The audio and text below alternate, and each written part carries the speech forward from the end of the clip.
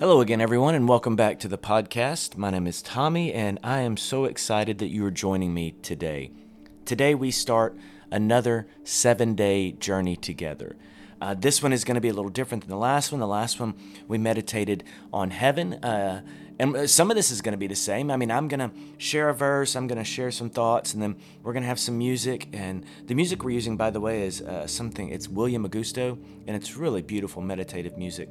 But I'll share a verse, I'll share a few thoughts with you, and then you'll have just like 5 minutes to just chill and meditate on some aspect of the character of God. And in our last journey together, we did a meditation on this promise in the Bible that says, I have prepared a place for you with me. And I enjoyed that, but this one's going to be different. What I want to meditate on this time is the power of God. Actually, the fear of God. As I read through the Bible, sometimes I see verses where I'm just reminded of God's power. Listen, we know God is love. God is love. God is love. God is love. God is love. God is mercy. God is, all of these grace. God is all of these things, and those things are good, and we should know those things, and those things matter greatly. But God is also the most powerful being the world has ever known.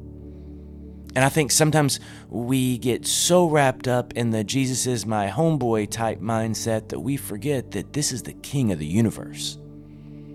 And so what I want to do, and we're going to start today, what I want to do is just take a few minutes, and I'm going to share a verse from the Bible or a few verses or a piece of scripture that just is something that God is either saying about himself or some statement that God is making about himself through some other author. And they're just verses about his power and his might. And then I'm just going to share whatever thoughts come to my mind. I'm going to try to do this with as few notes as possible. I just want to read the scripture. I just want the scripture to speak. And so I'm going to do this with as few notes as I possibly can. And then I want you to take 5 minutes to meditate on this aspect of God, on who he is. And I think this is healthy because I think we forget this. Yes, God loves you. And yes, God cares for you. And yes, he is a friend in need. But he's also the boss. He's also the king. And I think there's, the psalm, or I guess it's either in Proverbs or Ecclesiastes, it says it's the fear of God that leads us to wisdom. And I think there's a lot of lack of wisdom in the world today. And so by fear of God, I don't necessarily mean that we sit around afraid of him, but I think we understand the power that he has so that we understand the magnitude of the realization that this God is for you.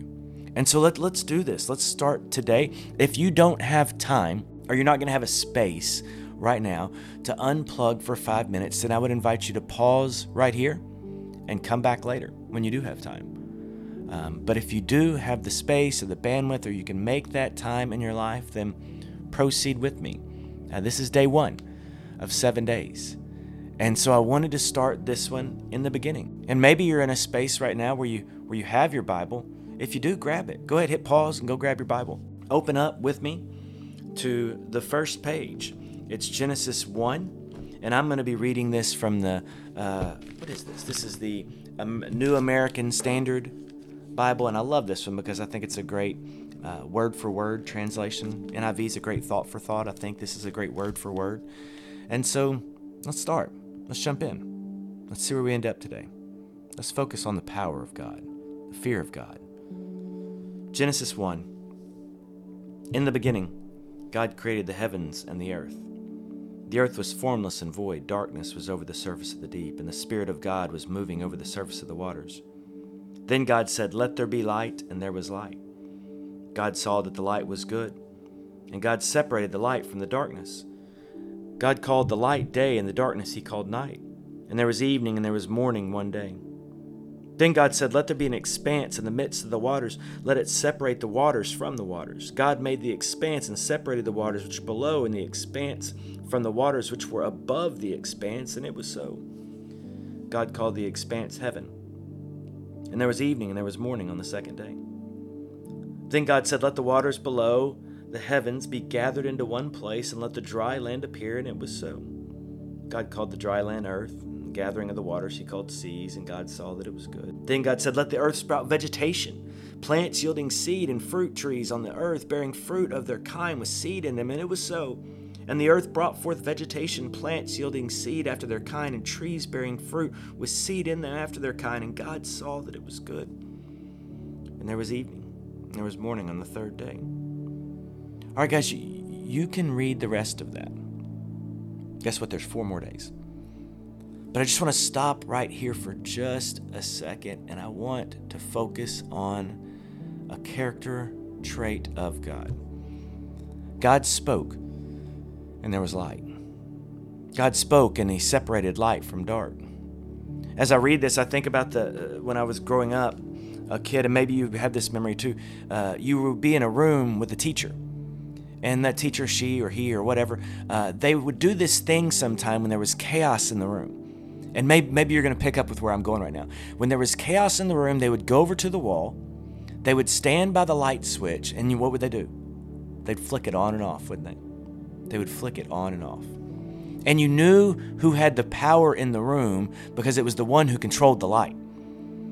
And when they would go over and they would do that, they would bring peace into a room that was full of chaos. And only the teacher had the power to do it. If little Billy tried to go, turn the light on and off, whatever, it wouldn't bring peace. It would just bring more chaos. But the teacher, the one who was the authority in the room, the strongest person in the room, when they controlled the light, they brought peace.